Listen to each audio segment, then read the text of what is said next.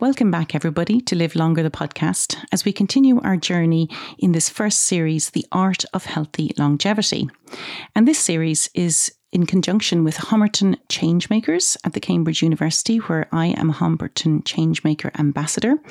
And we're working hand in hand with Iona, a digital healthcare company that myself and a number of colleagues founded to enable people live longer, healthier lives by providing the right information at the right time to improve patients' outcomes. And today I have a very, very interesting guest in studio with me.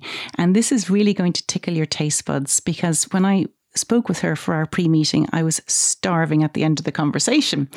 She's a lovely lady. She's originally from Alberta, and she trained as a fine art and in English literature in Seattle. And then she did scenographic studies and pursued a career in theatre.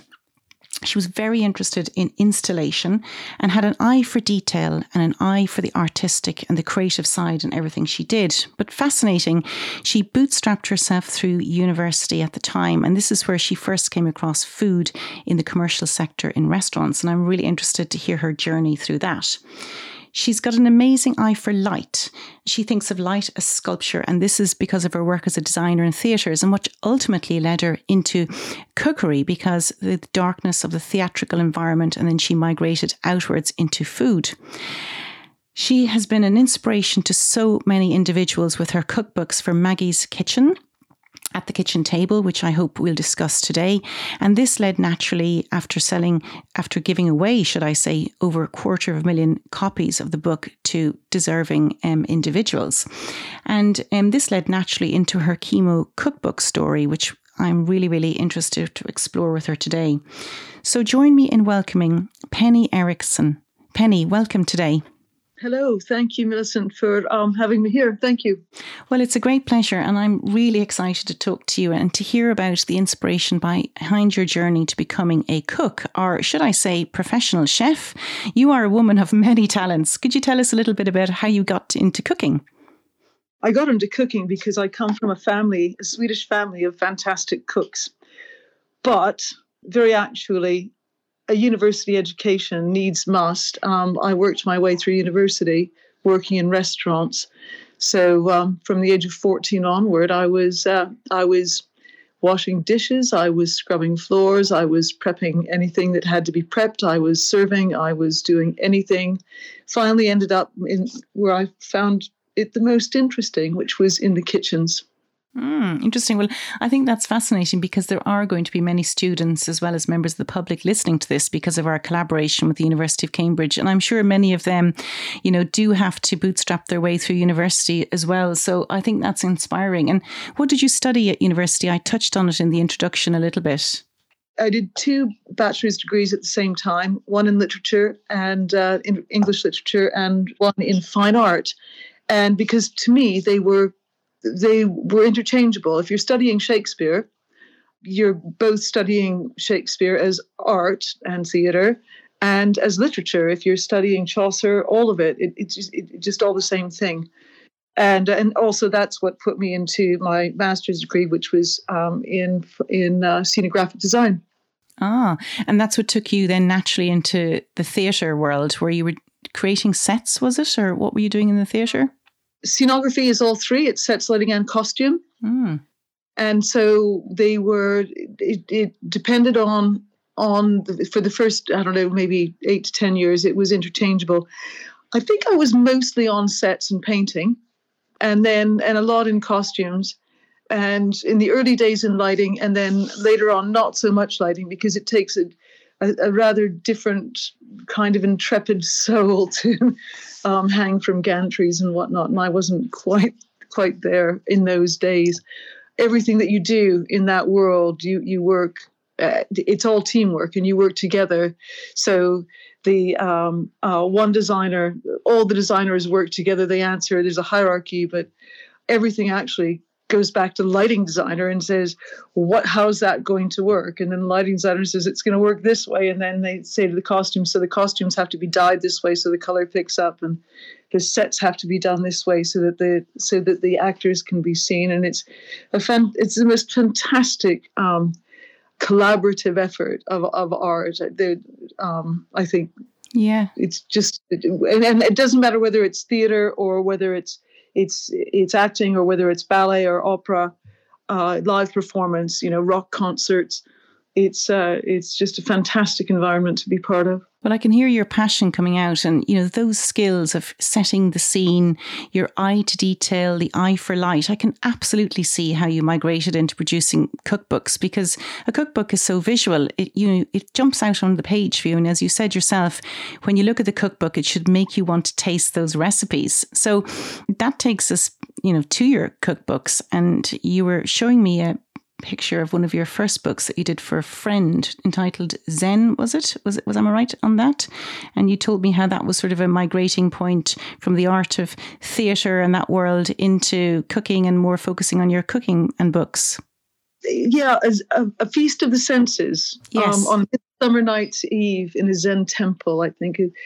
Feast it's just a beautiful book, and it was a collaborative effort. I've helped several others produce their books, and this was one of the first ones that I helped with and designed, and did a lot of the food in as well. But it was a fantastic thing because people think that Zen is just spiritual thought, but Zen is also a journey, both inner and outer, of both the creative but also the psychological power that one has and how they use it. So to create a book and it's about refinement. And so to create a book and a set of images and to translate somebody else's ideas into something that was beautiful and interesting was just an enormous challenge. And also that a Zen priest would like to look at because they're rather discerning souls. Yeah, well, I like that whole idea that it's a psychological journey as well, because we need to reach out for little tools that help us feel better. And, the whole aim of this podcast is to enable people live longer, healthier. And now, of course, we must embrace the best in medicine, the best in science. But then what else can people do?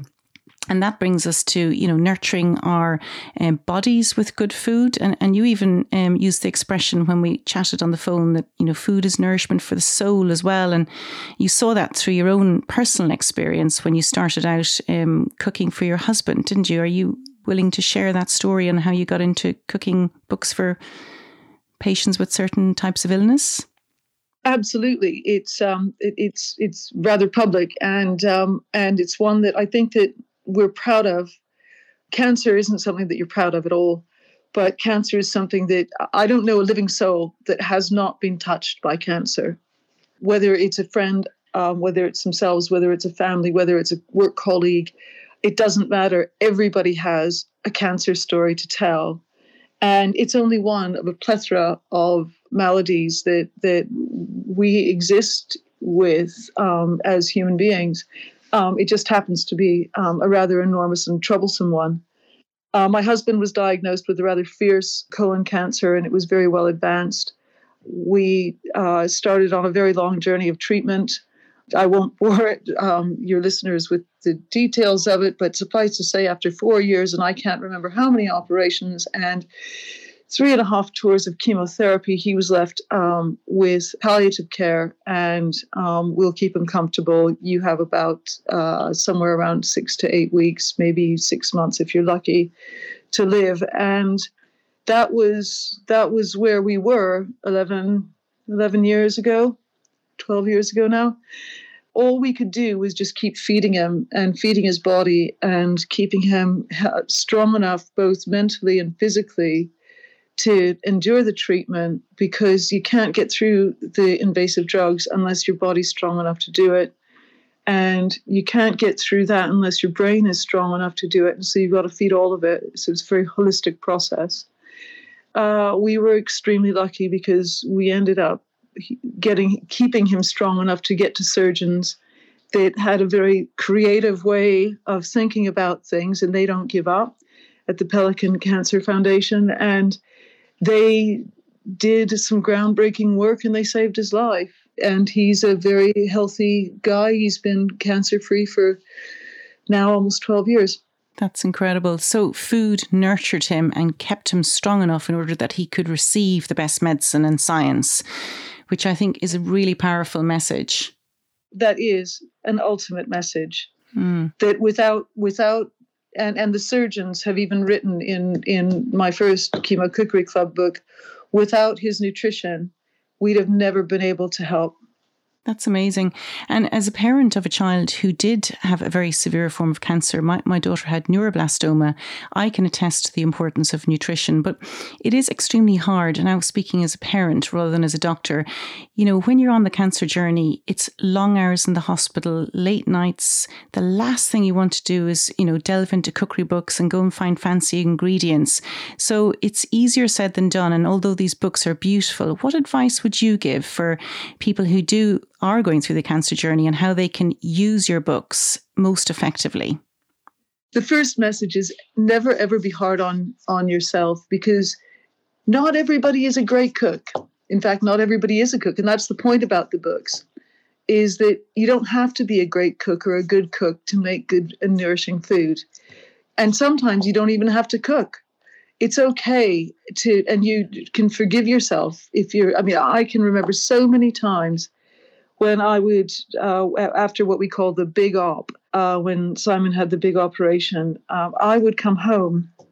I'd leave the hospital at 7 or 8 o'clock at night, and I would go to whatever grocery store. I had no appetite whatsoever. I couldn't face cooking for one person, and I was exhausted. Completely and utterly empty. And I would just look at the ready meals. And I probably tested every ready meal they had in every single grocery store over that 2 months. And some of them were great, I have to say. And then sometimes I would maybe add a bit of spice or do this and help myself out with them. So in the first instance, I think the message is, we need to nourish our bodies in any way we can. And that means the carers, not just the patients. Yes, I agree. It's a really vital thing. But when things were reasonably stable, and I can't imagine how hard it is. And I talk to a lot of patients that don't have a support system. They're on their own. And especially in these days with COVID, there are a lot of people that are on their own. And how do they cope when they're exhausted and they just can't find their way? It's a really, really challenging question. I was going to say that when we were discussing this before, you did give one very, very powerful tip, I thought. And you said that, find one or two things you like and become a master of those.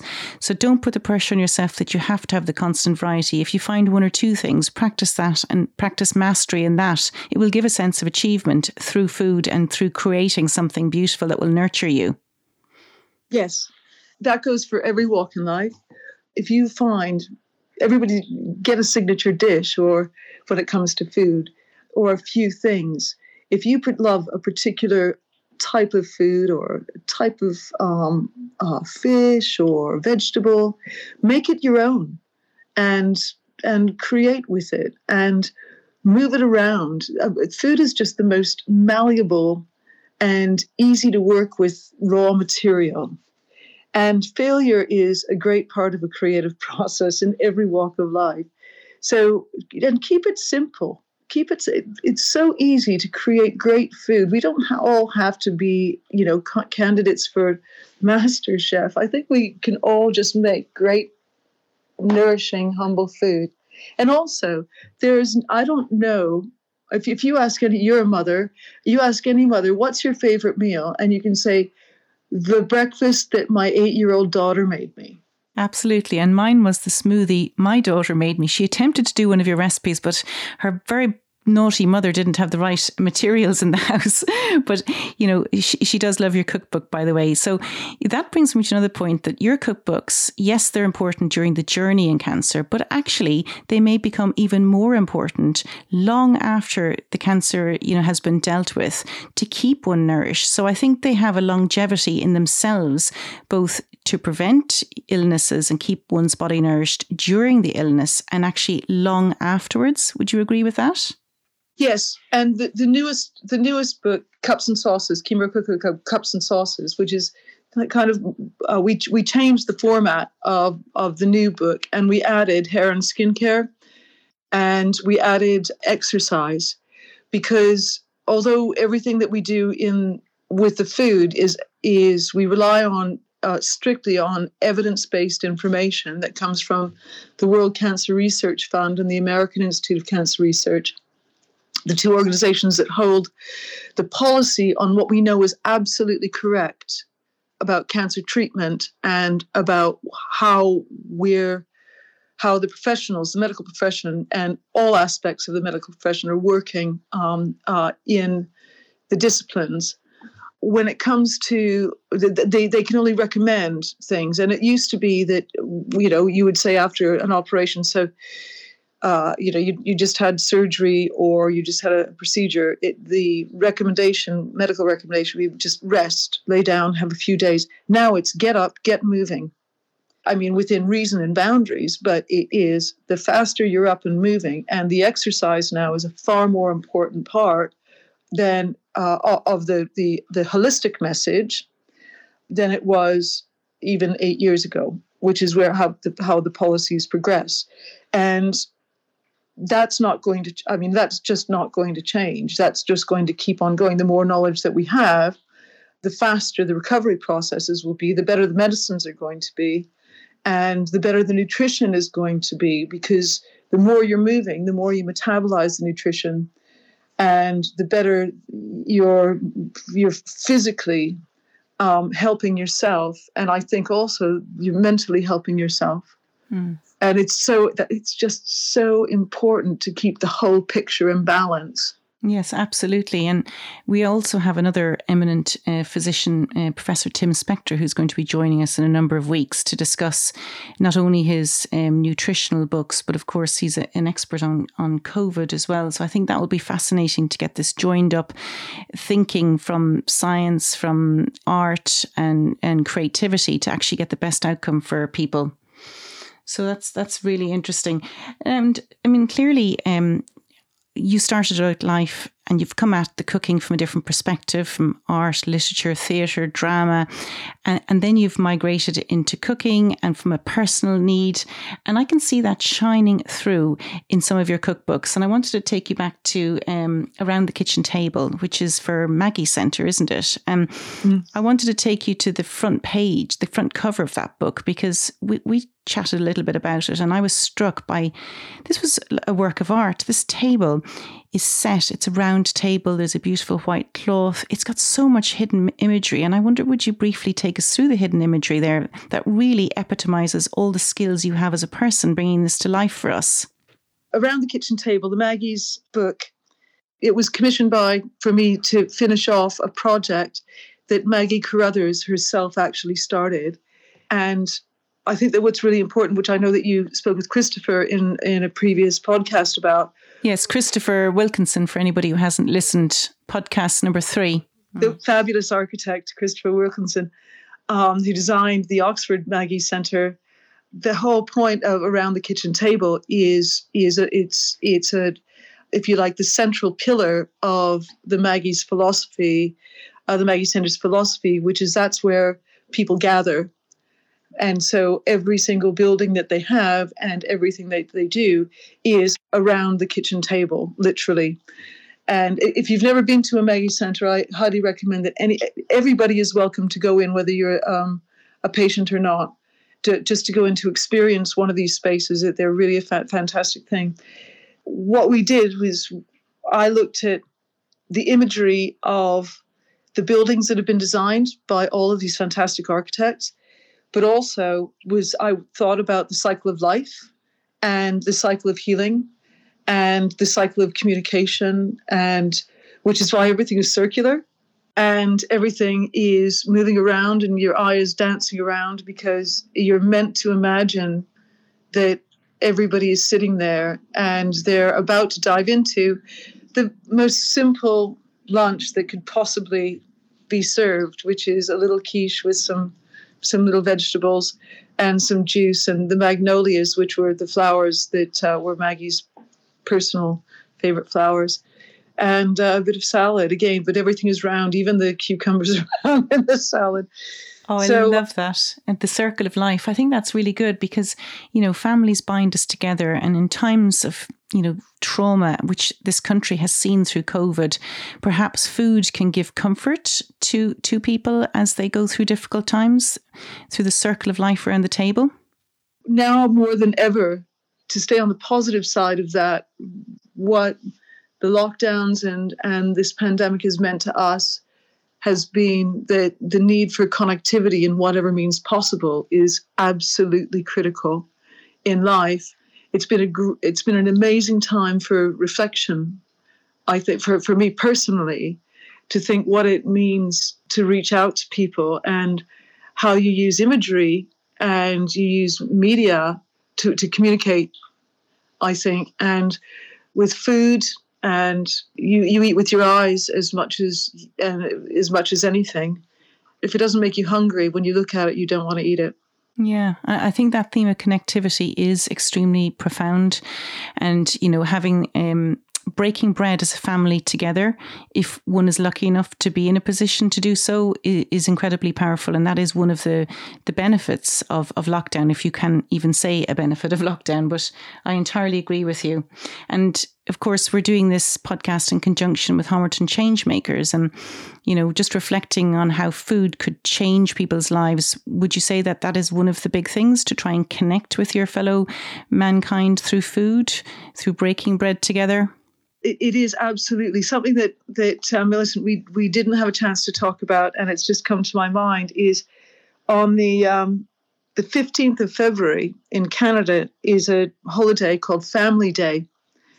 And a dear friend of mine was producing a program which was the world's largest virtual cooking class. And it was all done with new technology. It was all done on this massive Zoom. Now she's a big television producer. There were over 2,000 families across the globe that signed in and joined this one cooking class that lasted for an hour, 2 hours, or whatever. And we made a very simple dish because it was for families. We made gnocchi and a pomodoro sauce. And I think it was 19 countries. And in one night, 45,000 Canadian dollars were raised. Then money was raised in other countries like Australia and here and whatever. But just in Canada, over $45,000 in 2 hours was raised to put into food bank called Daily Bread. Wow, that's incredible. What a cookathon. And certainly it's much more pleasurable Zoom than the usual cocktail parties that people are having.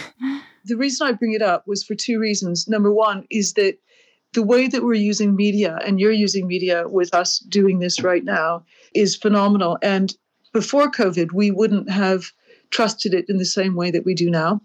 We wouldn't have used it in the same way, but it's never going to go away. It's only going to expand. So to embrace it, I think, is a fantastic thing. And the other thing is that the power of a simple cooking class with families could do something that had such an impact in such an immediate and visceral way. I completely agree. I mean, it would have binded them together, but also binded them with the rest of humanity by giving. It's incredible. And that takes me to your other charitable endeavours, because you're very involved with the Pelican Cancer Research as well, aren't you? And we would like to put up a link to that if anybody is interested in donating. But can you tell us a little bit about your work with Pelican? Yeah, I wish that they could tell them yourself. Pelican means pelvic liver cancer, but it's not limited to that. Pelican is below the belt, if you like. So anything that happens, down there, it's all the icky, sticky, awful stuff that happens to men and women that nobody really likes to talk about. Colorectal cancer, bowel cancer is the second largest killer in the UK, a cancer killer in the UK. And when caught early, over 80%, I think the statistic is 80% right now, could be either eradicated or significantly life-prolonging. I know that they've done a lot of work to lower the testing from, it used to be 65. I think that in Scotland now the age is 50 or 55. And I think just recently in England, it's gone down to 55 as well. Maybe it's just 60 now. But what these people do, which is incredibly special, is they research and test and develop the precision operations and procedures that remove cancer. So it's surgical, because the drugs don't kill cancer. They can, if it's really early, you can arrest it. But when you get to a certain stage, only taking it away physically can cure you. And that's what these people do. And these surgeons and clinicians are famous around the world.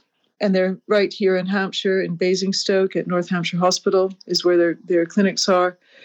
And they are the most extraordinary team of men and women that I know. And they saved my husband's life. So, well, I can attest to that because we share many patients with that.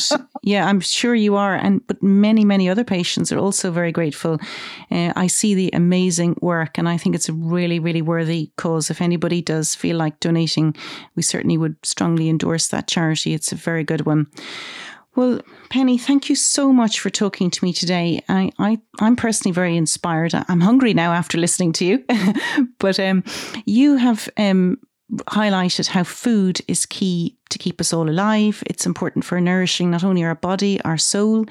You've shown us an example how you can harness many talents inside yourself to bring something beautiful and creative to hundreds of thousands of people. And then also selflessly, you've not only helped your husband, but you've helped many other people's husbands and wives and children as well with your amazing work and through your collaborations with Maggie Centre. So I want to thank you so much for giving up your time today and coming on the show. Thank you. It's an absolute pleasure. Can I close with telling you just one little thing? Of course. When I moved, and this is for the students of Homerton College. When I moved to the UK in 1996, the first 6 months that I was in London, I lived in Homerton. Which is in Hackney. Yes. And in East London, and I lived about a 10-minute walk from the original Homerton house, which has a blue plaque on it.